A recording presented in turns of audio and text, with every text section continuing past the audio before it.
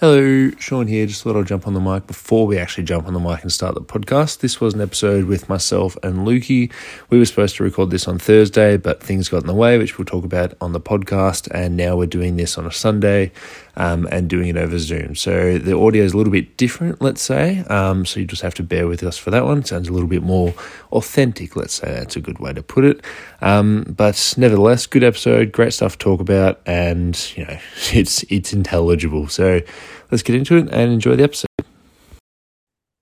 Hello and welcome back to the Deep 2 NBA podcast. I am your co-host this week, Lucas Petrides, joined as every month by the one and only Sean Carroll, Mr. Carr, my man. How are we?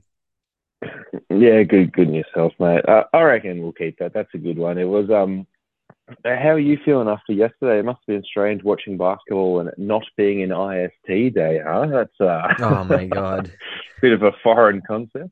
Take me back to the IST days of Friday. Yeah, well, isn't it? It's Saturday for us, yeah. Yeah, I know. So it would have been Friday for us. No, what are you saying? No, I'm saying I'm talking Australian time. Saturday was last day. Yeah, which means the day before that had to be Friday, unless they switched Thursday and Friday this week. But we're recording on a Sunday, mate. Yeah, I know. But the IST is, as you know. Say it with me, Tuesdays and Thursdays. But that's Yank time, which means it's exactly right. Wednesdays and Fridays our time. I think so. I've completely missed up my days. I thought it was Saturday. Wait, hang on. Anyway, I might have messed this up. Nah, this is why you don't record on Sunday. It just throws everything off. Like, there's a game on right. There's two games on right now. The Warriors are up 19 points against the Clippers at halftime. It's 19-0. Wardell Curry. Steve Surridge got the start ahead of Looney. Your mate. Oh Jesus! Oh my God! The T-Wolves just tipped off behind All-Star center Rudy Gobert. This podcast might just be like sitting here watching the game and every now and again going, This is Box Score Live on delay with Sean and Lucas. Well, should we also wait? What the fuck? Draymond Green is 4 of 5 from the downtown range. This is what I said in the group chat yesterday. All that whole suspension, he was just shooting. Yeah, shooting blanks. Let's actually should we take a step back and maybe explain to the listeners why you sound like dog water and why it's a bit weird right now. Peek behind the kimono. As they say in Jurassic Park, life gets in the way. It's a great time to be a basketball fan. So we've had to postpone the Thursday regularly scheduled programming because I'm up in Creswick, beautiful part of the world, God's country. So we just postponed the podcast to Sunday. So you've started the Zoom call. You're on a Zoom call like a normal person, but I don't have a mic that connects to the best mic I could scrounge up was the one you're listening to. The one you're listening to. Remember that short era in Apple's lifetime where they're like, all right, no audio jack, but don't worry, we're going to give you headphones that doesn't have an audio jack. It's just got a lightning cable. So that's all I've got. Oh, so that's God. So I've dialed in on my phone, just like, I've put in the phone number, and then I've put in the 12 digits, and then I've put in the 6 digits, and then some bloke with a very American accent has said, hold on, you're in the waiting room. I'm like, oh, God. Yeah. And I'm sure you... Wait, an actual person? Fine, or is it an AI? Nah, it's an AI that just says you're in the waiting room. So we're on Zoom. Does it sound like real bad, or is it? No, it doesn't sound real. Like it doesn't. It's probably the worst you've ever sounded on the pod, but it's not like you can hear you. It's not like what's Sean saying? It's like, oh, Sean, can you get that? Sean, bloody put your mask down, mate. COVID's over. Cool. So just like in terms of the conversational flow, we're gonna have to tee each other up. Don't tell the listeners this, but we're gonna have to tee each other up, and we're not gonna have the verbal cues, and we're not even gonna have the body language, and we miss out. It's not only that we miss out on the in-person recording, we miss out on the fucking even looking at each other. I'm looking at a stupid fucking phone little symbol that goes green every time you speak. Well, I'm looking at the run sheet, so I don't know.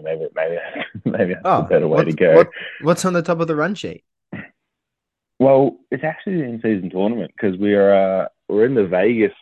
Are we in the Vegas? No, we're not. We're in the quarterfinals, but we're almost at the Vegas ones. The knockout rounds, the quarterfinals. Yeah. Now this is one of those excruciating audio cues. What do you think, Lucas, about the final 8 teams remaining? Do I have to talk about the teams? Can I just talk about the IST? Yeah, just talk about the vibe. We'll just do a quick 10 on this. What's the feeling? Quick 10. Look, I was on the JVG tribute show last week.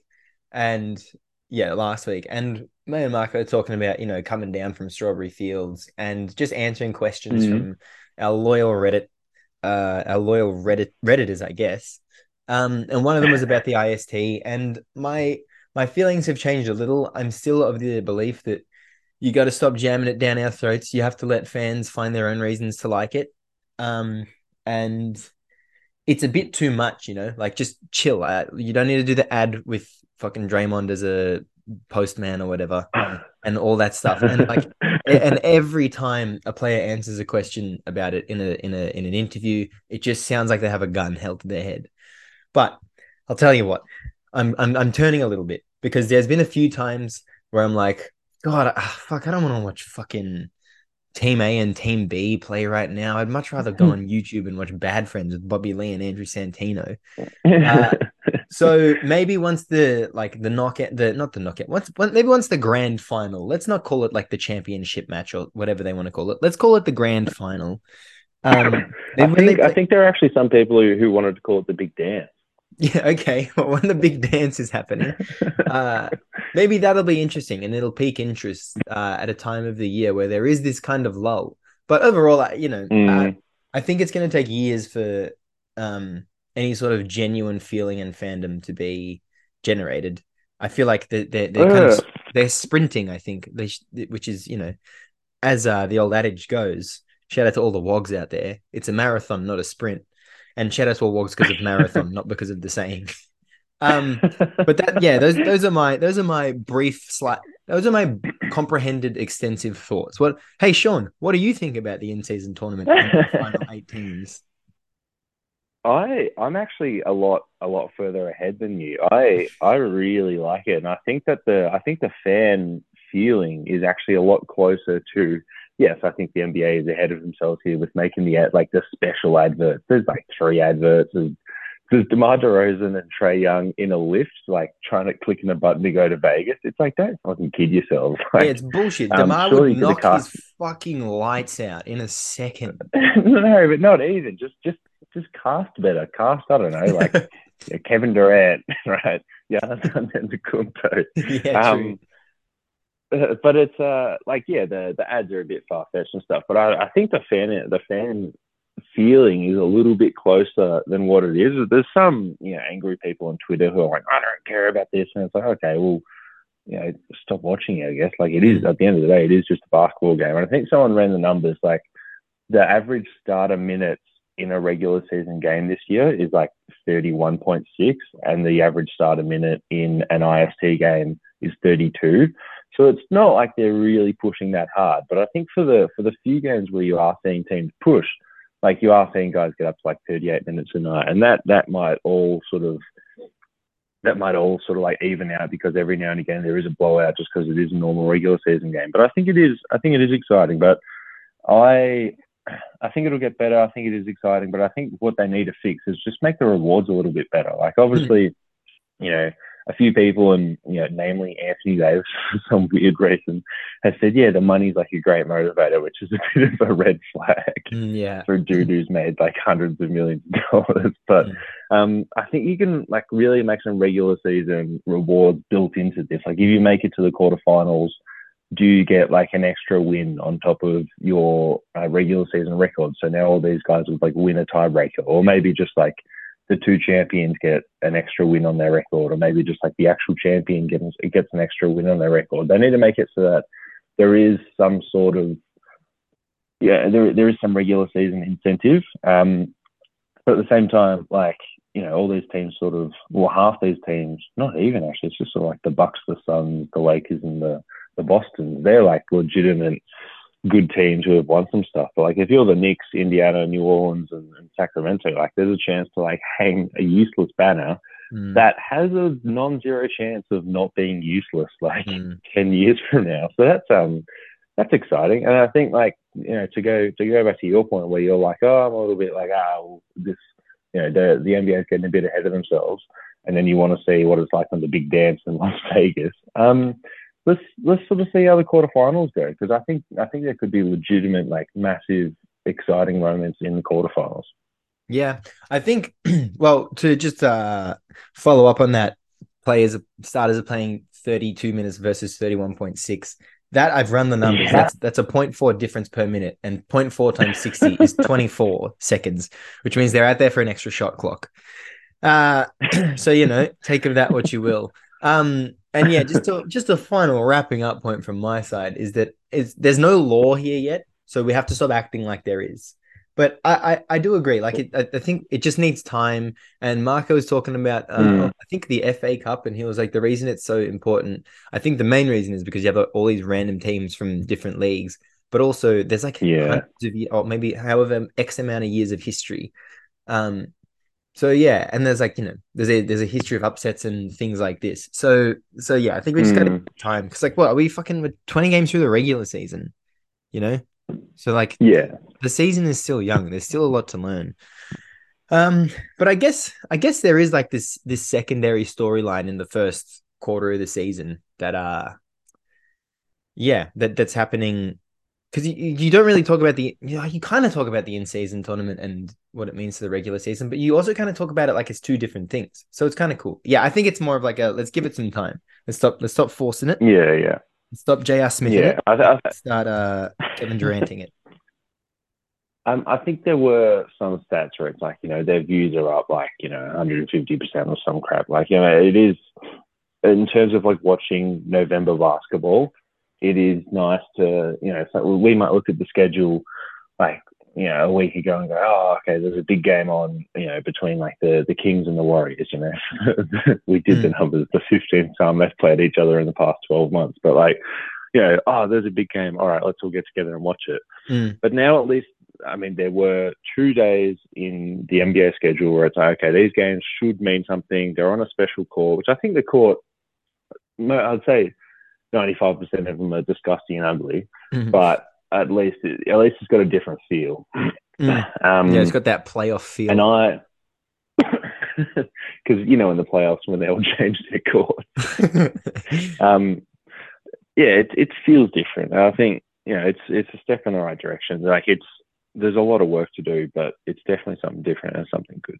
Yeah. On that, like, views are up 150%. That might just be because they're pushed. Like, now, are they not on ESPN, the games?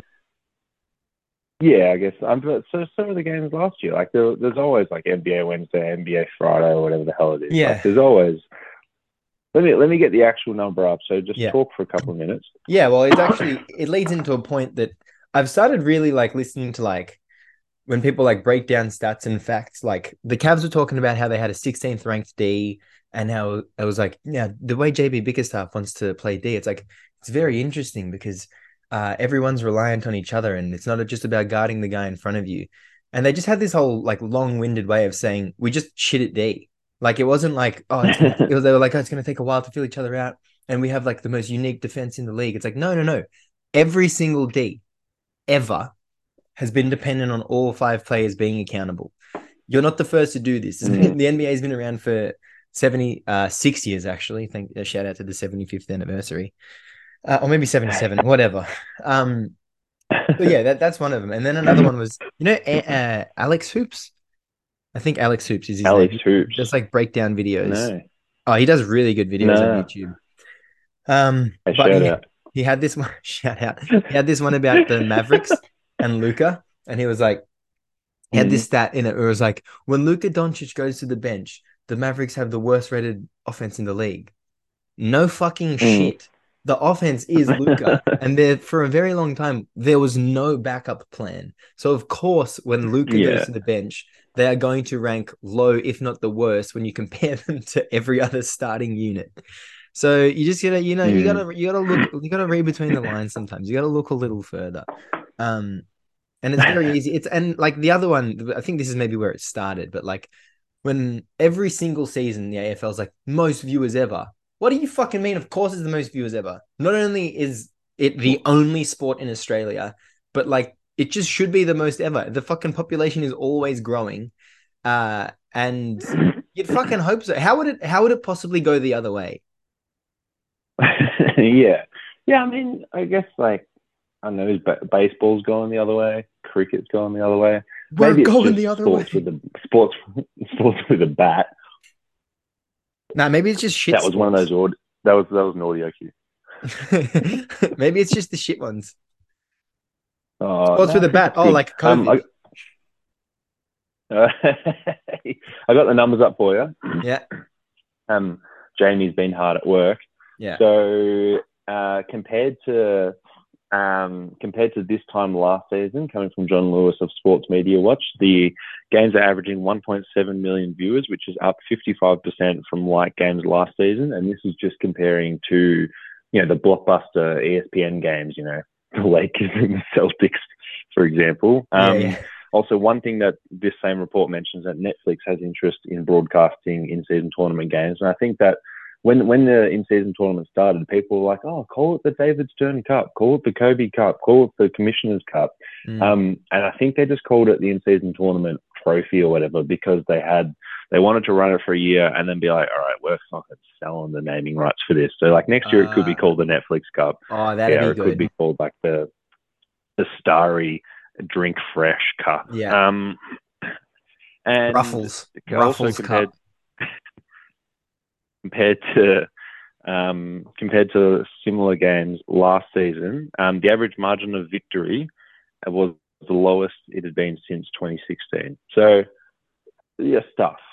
All right. So basically, you've looked into it and you've kind of disproven that little mini rant I had. No, it's you're right. Subjective, isn't it? Okay, cool. Well, I'll take that. Let's move on to the next topic. Or any final comment? Nah. Whoa. Okay. Audio cue. So we want to talk about the Milwaukee Bucks. We were talking earlier in the week about, what should we talk about on the podcast, and what's one topic that we what's one team that we can sort of focus on. We're talking about the Bucks because they started off pretty cruddy. There was the opening night where Damian Lillard had like 16 free throws, and it was like, that's the most free throws by a Milwaukee Buck on their debut game. And it's like, well, me and my homies were just talking about that. They seem to have turned the ship around. The ship was going in the wrong direction. You can say that joke again if you want, but they seem to turn it around. And if we had recorded this the other day, they would have been coming off a win, but now they're coming off an overtime loss to the Chicago Bulls without DeMar DeRozan or Zach LaVine, whatever the hell's happening there. But their stats before the Chicago game, I'll just run through it. They are fourth in points per 100 at 119.4. They're 10th in three-point attempts, 7th in three-point percentage, 2nd in two-point percentage, and 4th in free throws per 100. Then the following stats coming from cleaning the glass, they've got the 12th best efficiency differential, 3rd in effective field goal percentage, 4th in losing turnovers. And then that's all the offensive stats. And they're looking pretty juicy. But in terms of opponents' points per possession, they're sitting 21st. They're usually a defensive stalwart, but now they're 21st. 18th in opponents' effective field goal percentage. And then in terms of opponent rim frequency, one of their catch points for this last little area, they're currently 12th, but I will mention that these stats are still very small because I think a couple of days ago they were 5th, and then they had a bad game, and then they're 12th. But opponent mid frequency, so they're giving up the 3rd most mid-range shots, which you would say is good and something that the defense wants. And they're giving up the 9th stingiest amount of opponent three-point shots. So that's their numbers. And I think the first thing to say is that it seems a little bit of a shell of what Mike Budenholzer created. Yeah. And that might be personnel. It might be the new coach. We've obviously seen like there's some pretty bad body language from Giannis sort of waving off Adrian Griffin. But it all, like, despite saying that it does look a bit like a shell, the offense is better than it has been in previous years. The offense is better on the stats and on the eye test. And it's all trending in the right direction. What do you think, Lukey? Man, I think it's very promising actually. Because the eye test is like, they're kind of just watching these games that they're playing in. And they're like, I don't know, they're like a manager that's on break and there's like a full-blown catastrophe happening on the floor. And they're like, come, we need you. And the manager's there, like takes a last sip of coffee, is like, stretches it out. It's like, all right, let's do this. And then like just like, all right, let's just get the win. Watch the film. We'll see where we can improve for next time. We'll coast through the first 3 quarters, but when it comes time to win the game, we'll win the game. So I think it's a very promising thing. I think they're not as much focused on basketball as much as they're focused on winning. Like that Heat game, they played a really good Heat team, and when it came time to win the game, they won it. What was the game earlier in the? Oh, they played the Blazers, and honestly, they didn't play for the first 3 quarters, and then they were like, "All right, what are we down 15? It's going to be a bit hard, but we'll get it done." And even the Bulls, man, they looked like fucking dog water until 10 minutes to go, and they had the lead with 0 seconds to go. And you give Alex Caruso a fucking 180 spin, then fading 3-pointer. I think you live with the result of whatever happens after that. Yeah, so I think there's actually nothing to worry about. And this is something I tweeted from the Deep Twos account. But late down the stretch, Giannis was charging down the court with like 50 seconds to go or 40 seconds to go. This is against the Bulls. And he like dished it off to Lopez, who hit a 3 from the right wing. And then the next bucket the Bucks made was like Dame penetration. This is with like 20 seconds to go or something. Kicks out to Malik Beasley and hits a 3. It's like you have 2 superstars who are obviously trying to make the play and cause the breakdown. And then once they've caused the breakdown, they trust their teammate to take the open shot. And those teammates have been dependable enough to make them. Like Malik Beasley's like first in the league for 3-point percentage, some bullshit, 0th in the league, just shooting like better than he's ever shot. Very repeatable. So I actually think there's a lot of really promising signs. And I'm sure we'll get onto the Dame and Giannis stuff first. But Sean, what do you make of these numbers and recent performances by the Milwaukee Bucks? Thank you for the question, Lucas. It started off a little bit tepid. But I think, Malik Beasley just coming out and, he's in the 0th percentile for whatever the stat is, right? But, like, Malik Beasley, we know what he can do. Like, we've seen it in multiple stops now, except for the Lakers, for whatever reason that is. But we've seen that he can just come out and just drill shots, right? So, where are we? 3-point attempts. In 6.4 attempts per game, he's shooting 44%, right? And he should be, because, like, he's a dude who's just going to jack the shots up. And he's just very good at doing that. And I think there was like a bit of a line of demarcation halfway through this young season where Adrian Griffin was just like, look, well, like, we need you to take shots. And I think he came out the next game and just took 10 shots because that's what they need out of that 5th starter. I've been sitting on that cough for a while. Should we out of the 5th starter. Cut that? No, leave it in. It's all authentic. Even this is authentic. But it's just... like Malik Beasley's been getting it up, and he should. But it's because they've completely exhausted their resources, and because Chris Middleton's not looking very good. It's like, okay, well, Damian Lillard and Giannis Antetokounmpo, they're obviously going to do what they do, and they're very good at doing what they do, and they're going to win basketball games just by simply existing on the court together.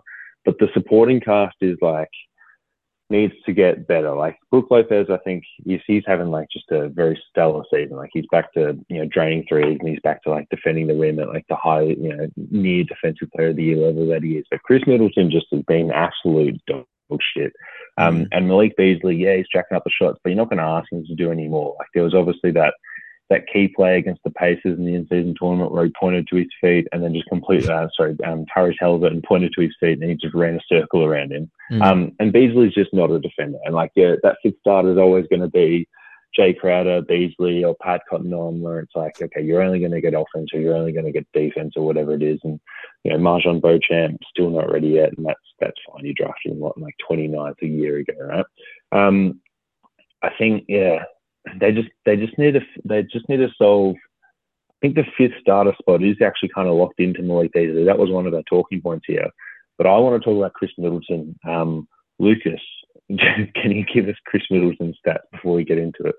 Yeah, I can give you Chris Middleton's stats. They might have updated, but if they haven't, I did. I updated them this morning. Oh, there you go. Well, they look like they've been unchanged. So 11.8 points, 4 assists to 1.7 turnovers, 46, 32, 78 splits, which are, usually we say they're good numbers if you can get them. These might not fill that criteria.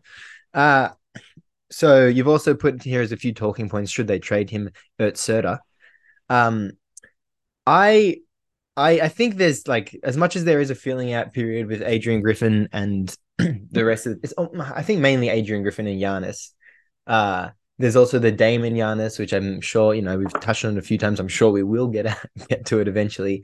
And eventually. Yeah. And then there's also Chris Middleton, who's kind of just been lost in the shuffle, but he's readjusting to all of these guys. And he's gone from being the late game bucket getter to then, or late game creator alongside Giannis to then a few years unhealthy. Or just late game, here's a flaming bag. You have to put the ball in the basket, otherwise we suck. Yeah, and every time he gets that shot against Boston, he seems to hit it from fucking wherever on the court. But yeah, I think that there's a massive adjustment. I think there's a Clay adjacent adjustment for Middleton, and although Clay's been bad for a year and a half now, I don't think Middleton's been bad for as long as Clay has, and I actually have faith that Middleton will find a more limited role in this team than he used to have. But teams have just been full court guarding Dame, and the guy they go to bring the ball up is Middleton. And the offense looks completely fine late game when he has the ball. He's a pretty good ball handler, and you put him against the wing who's probably not going to be attacking the point of attack. And the most important, the best guard defenders on Dame, the best big defenders on Johnny. And so then Middleton's getting the third guy, maybe the fourth. So I think I think he's going to have to find a new role, and it's not going to be a role that's predicated on numbers. I would say I'd say of all these numbers that we have here, the assist turnovers doesn't really back up what I'm saying, but maybe it's not about getting assists for him, and maybe it's about making the early pass and getting the offense going with 20 seconds to go on the shot clock. The 3-point percentage, I think, is the one that is a bit of a red flag. But I actually think he'll be fine. I actually think this team is going to be a game 60. They'll start to be oh, this is what it was supposed to look like. But I feel like you might disagree with me, Sean. No, I mean, so I picked him to win the title when we were doing that opening night pod with the 4-man league. I picked him to win the title, and I'm just sort of, maybe it's a little bit of bias, but I'm just trying to find ways to believe in it.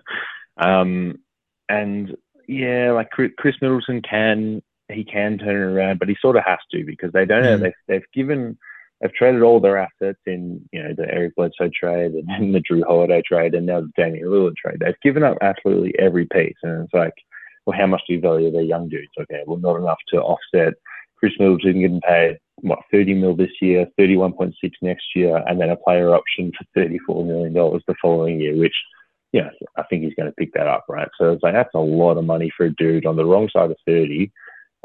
He's 32. You're stuck with it, but there was one in that Miami game. There was one nice little piece where it's what we're seeing with this Bucks team is they do just turn it up in fourth quarter. I think they refer to that as Dame time.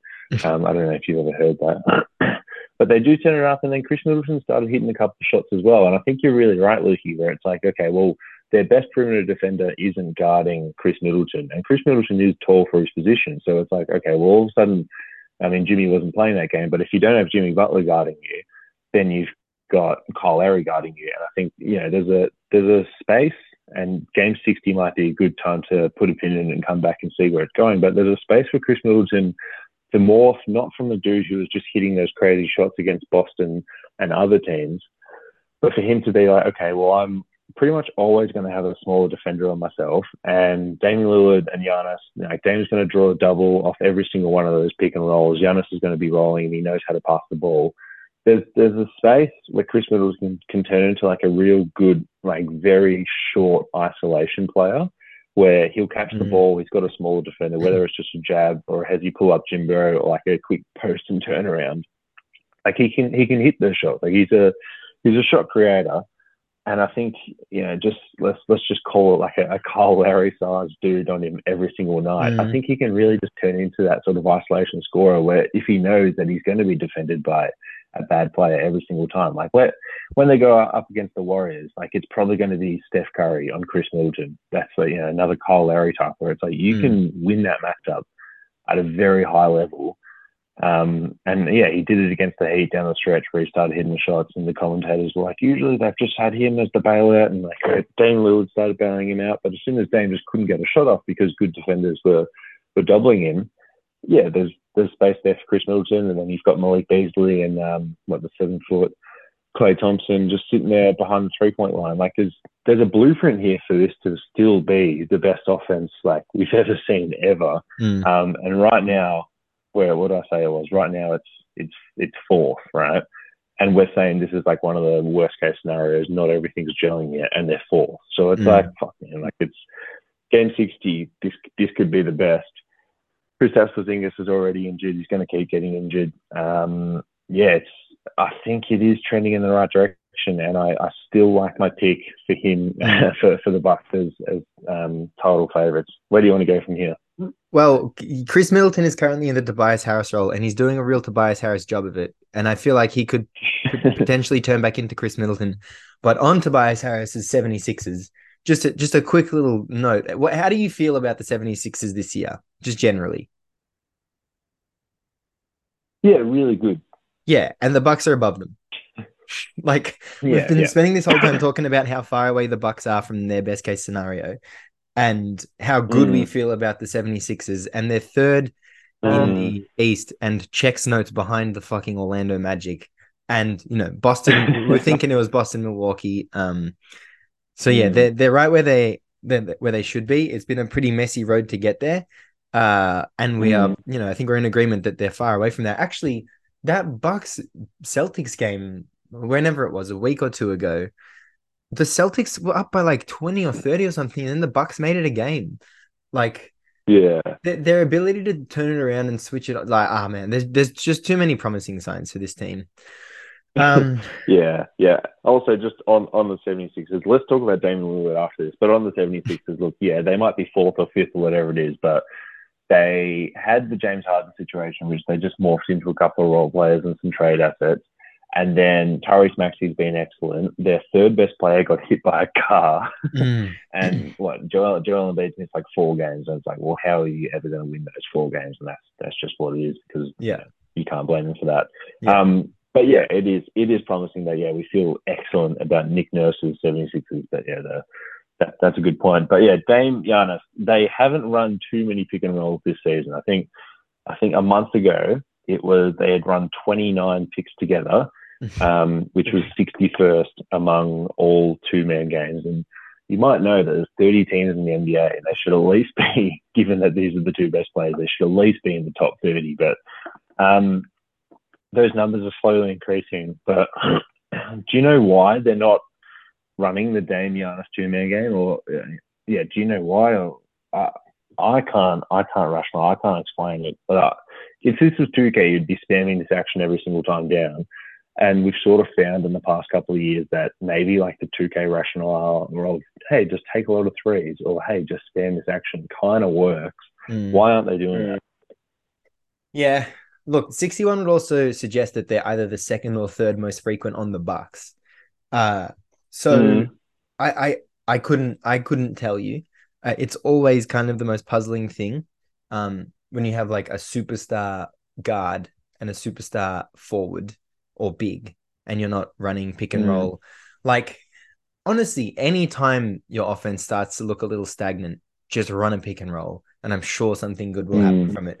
But it feels like Adrian Griffin is going this, like, he's looking at like the big picture and like, focusing on the whole offense, but for breaking the game, for lack of a better term. Yeah. But like, yeah, there's been a lot of there's been a lot of times where I just think, man, I think this is back to the earlier point as well, where it's like it is just too early to judge them on these numbers and this, because every time they're in a pick and roll, it does look like incredible. And man, Dame's been coming off Giannis, and actually also fucking shout out to Bobby Portis. The numbers, the efficiency isn't looking great, but he seems to be making big plays every single time I'm watching the Bucks.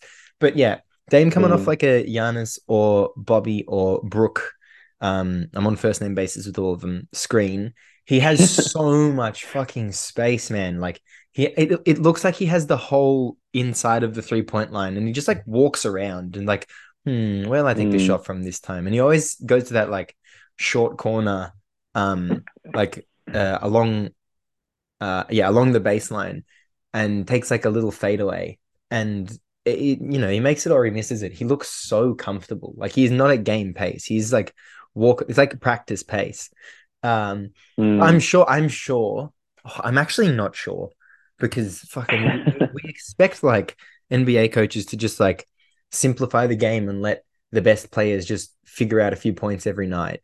But like, surely when it comes to the playoffs, you just run it 3 or 4 times in a row and just make the other team use a timeout, make them shit themselves for a little bit, get them angry, get them out of their rhythm. Like surely that's what you're waiting for. You're waiting for them to use it. Because I'd be running it. I'd be running it every time they're on the court together. I would be running it 2 or 3 times in a row, just without question. Just like, you let the other team see what's happening. You also let Dame and Giannis see what's happening with the other team. I wouldn't sprinkle it in there. There'd be a few moments where I was like, this is now the game. This is what the game is going to be for the next minute and a half. So you'd be running it, I assume there, Sean. Yeah, and that's the only thing. Like, I completely agree with everything you've said, but that's the only thing that gives me pause. That rookie head coach Adrian Griffin, is he like holding it in for the playoffs? Or does he? I don't know. Does he think he's greater than thou? Do you think does he see himself as like a Steve Kerr type coming into this team, and it's like, oh, I'm going to get rid of the old archaic ways of Mark Jackson and just revolutionize this offense, which I don't think there was much more revolutionizing to do. Like, they won an NBA championship with Dame and a pick and roll ball handler as their best player. I don't think there's much more you can do. Like, it's pretty clear. You're gonna sag on the pick and roll. You're gonna stop them on defense, and you're just gonna hit a lot of shots because Giannis is gonna make the right decision. I don't think there's any need to hide it. And I guess that's the only thing that sort of gives me a bit of pause. Like the whole rookie head coach thing. What do you think about that? Are you worried or no? It's another IST situation where we'll just have to see how it plays out. But it reminds me of like this thought I always have, like, imagine all the plays we haven't seen that coaches have just been like, they've drawn up and be like, fuck, I've got to wait for like a good time to run that. And then they just end up coaching teams that are too shit to ever be in a situation where they get to run it. I think we need the full season cycle to make a full assessment on Adrian Griffin. Because we haven't seen him in like, pre and post All-Star break and in the playoff / play-in situation. And through 19 games, he's 13-6. So, it helps to have the roster he does, but how many times have we seen fucking coaches fuck it up? Like, I would say I'm probably lighter on Doc Rivers than most people. But there was just so many times where it was like, fuck, man, you got Boston aside, and there was a Kevin Garnett, Paul Pierce, Ray Allen, Rajon Rondo, and like incredible role players reason for their success as well. But I don't think you have ultimate success without being a good head coach, or being a head coach that matches and blends with the team. And maybe Giannis and Adrian Griffin going at each other like that is like, maybe that's just how they communicate, and maybe that is a good thing. But I think it is too early to tell. I think we're gonna need to see him in the playoffs, because we do the same thing with players. Like, I can't think of like the Cavs. Everyone's been hot on the Cavs, and then as soon as the playoffs come around, they shit themselves. Like, they just do not know how to play in that situation. And maybe maybe he's a playoff coach. Maybe when the playoffs roll around, he becomes even better. So I think we need to see. I think part of what we do here on the D2 NBA podcast network, the D2 podcast network, is speculate and try and forecast this stuff. But I think we need to see it. I think it's such a high stakes team with so much variance, and like like the outside view of them of failure will be like they don't make the conference finals, which is like that expectation is like so much better than 20 teams, 25 teams. So I think we just need to see it. Yeah. All right. Let's take a quick break before we get into the news of the week. Yeah. This episode of The Deep 2 is presented by Gelateria Bico, the official gelato of The Deep 2. Gelateria Bico, handmade gelato in the heart of Brunswick. You want to talk WNBA? Maybe some WNBL? Australian Opals chat? Heck, even dabble in some EuroLeague? Find the W Basketball Show on the Deep 2 Podcast Network. Ooh, and we're back. I got myself a fresh cup of Joe. And let's get into the news of the week. Fresh cup of Joe has got to be like one of the best fucking sayings for coffee. Oh yeah. What number Joe is this for you for the day? This is Joey 2. Yeah, Joey 2-step. But it's a fat cup. It's one of those ones that's like fat and then it sort of pyramids in. But Jesus. All right.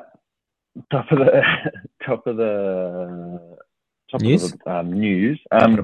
First one coming from Jake Fisher of Yahoo Sports. Miles Bridges is expected to leave the Hornets in the off season. This is sort of a counter report. I think there was someone who said that he was actually expected to stay.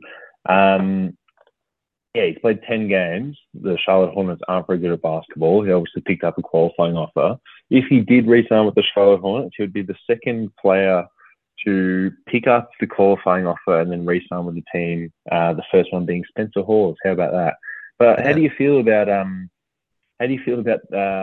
Miles Bridges sort of, being a horrible human being, and then the Charlotte Hornets, I would say for wrong, standing by him and then even potentially leaving in the off season?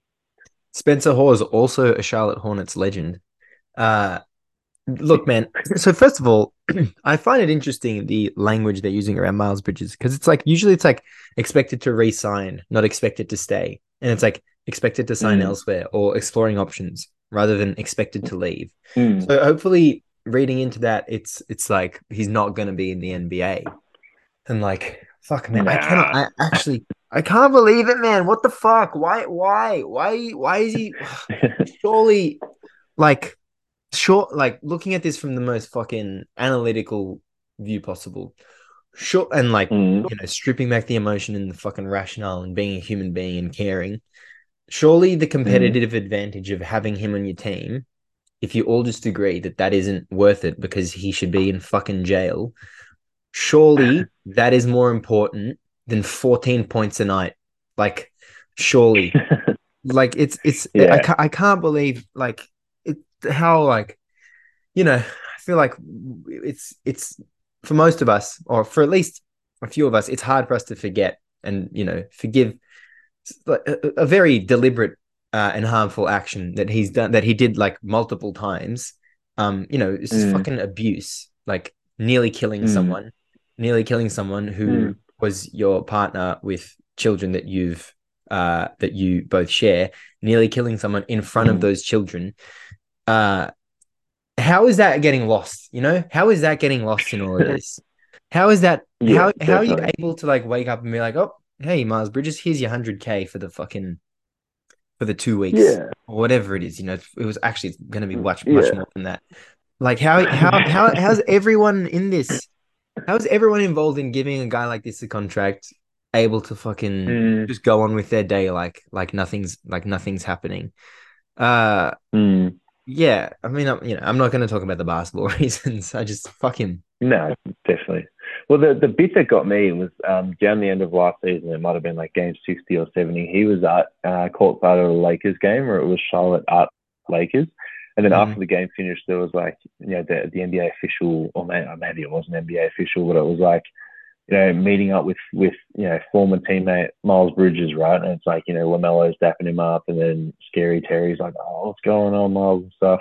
Mm. And it's like, what the fuck are we doing here? Why is like these dudes are like saying hi to him, like, oh, let's get some shots up after the game, man. Like, I've missed you. It's like, you know why you haven't been playing basketball with him?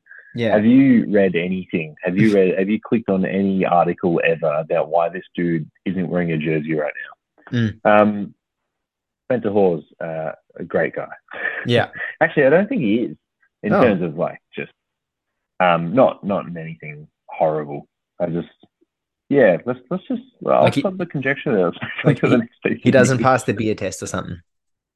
No, he doesn't. Yeah, it's just the beer test. Yeah. It's like he's fully allowed to be a functioning member of society, but not the beer test. Speaking of functioning members of society, Josh Giddey, former St. Kevin's kid, he's currently under police investigation for a potential relationship with a minor. That's coming from Tim McMahon of ESPN. We obviously know about the allegations that came out last week. Marco and I covered them. I wouldn't say in depth because it was just Twitter rumors at the moment.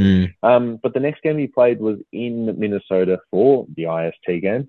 And yeah, he was getting booed every single time he touched the ball, every single time the announcers mentioned his name.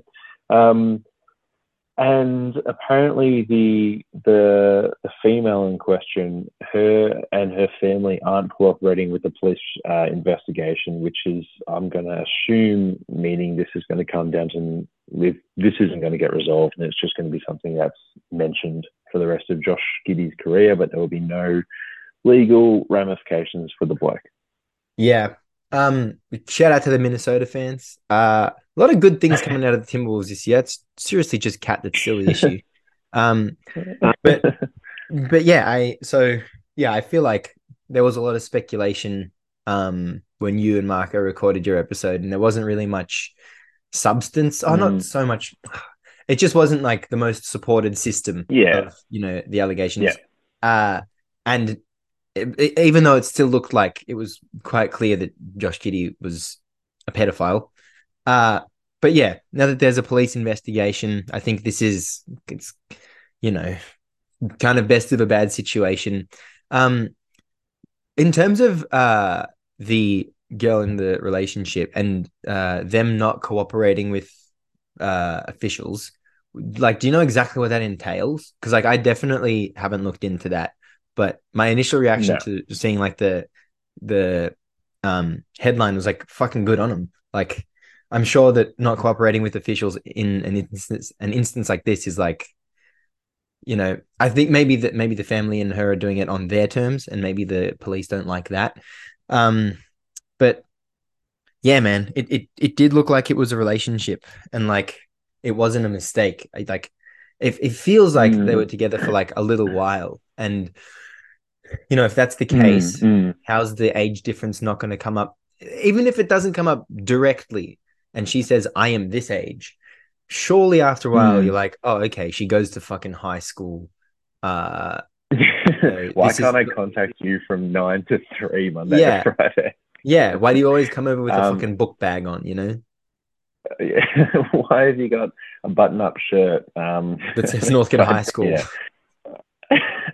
Why is there a crest on your shirt? That's not a great fashion choice. Yeah, it's like the Andrew Bogut rationale, which I think we can say is wrong. But being at an over 18 club, it still doesn't make it legal. But yeah, it's like it wasn't one instance. We saw all the videos. They were hanging out. They went out for dinner. He was talking to her brother multiple times. Like, this isn't just like, oh, I met her once. Fuck, I fucked up. It's like, no, man. Like. Let's just move on, because again, not really a basketball comment. But so that's kind of the thing that I've been like, you can understand, and it's awful that if it were to happen one time, like you can understand, like, oh, okay, you fucked up, you didn't know, it's possible it didn't come up in conversation, you're at an over 18s event, that makes sense, okay, and you can understand that. But it seems like it was over and over again. Yeah, and that it was a relationship.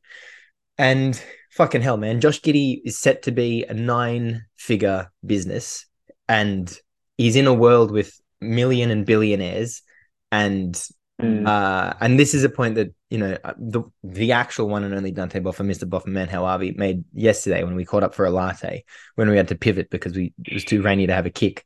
But he was like, you're in this world, yet you're choosing to engage with a minor, and a person that isn't in this world. And I thought that was a great point that he made. So I wanted to not make it seem like it was my point.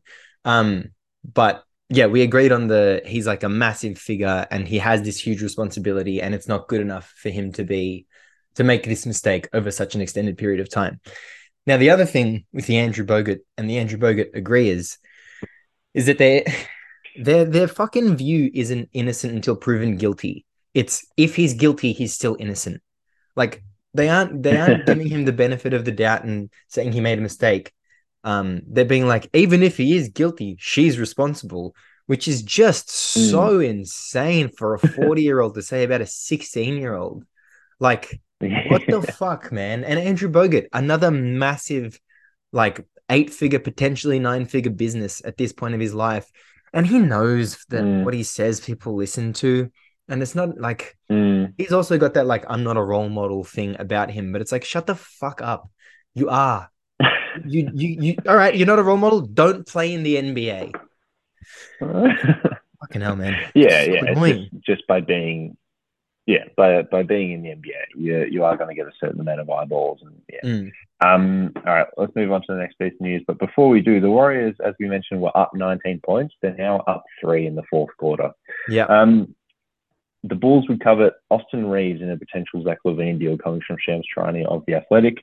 The Lakers can't make a deal until December 15th, the trade eligibility deadline, which is 12 days away. It's just the countdown to Christmas. I've actually got 2 advent calendars. One's a Chubba Chub one, and one's a Lint. It's like a Lint Bear one. And I'm actually going to stop at December 15th because that's the real date that we're looking forward to. The trade eligibility. I know you haven't cued me here, but I got to tell you my advent calendar story. So I was set to record what's your advent calendar story? I was set to record my episode of the W on Tuesday night, which was the 28th of November.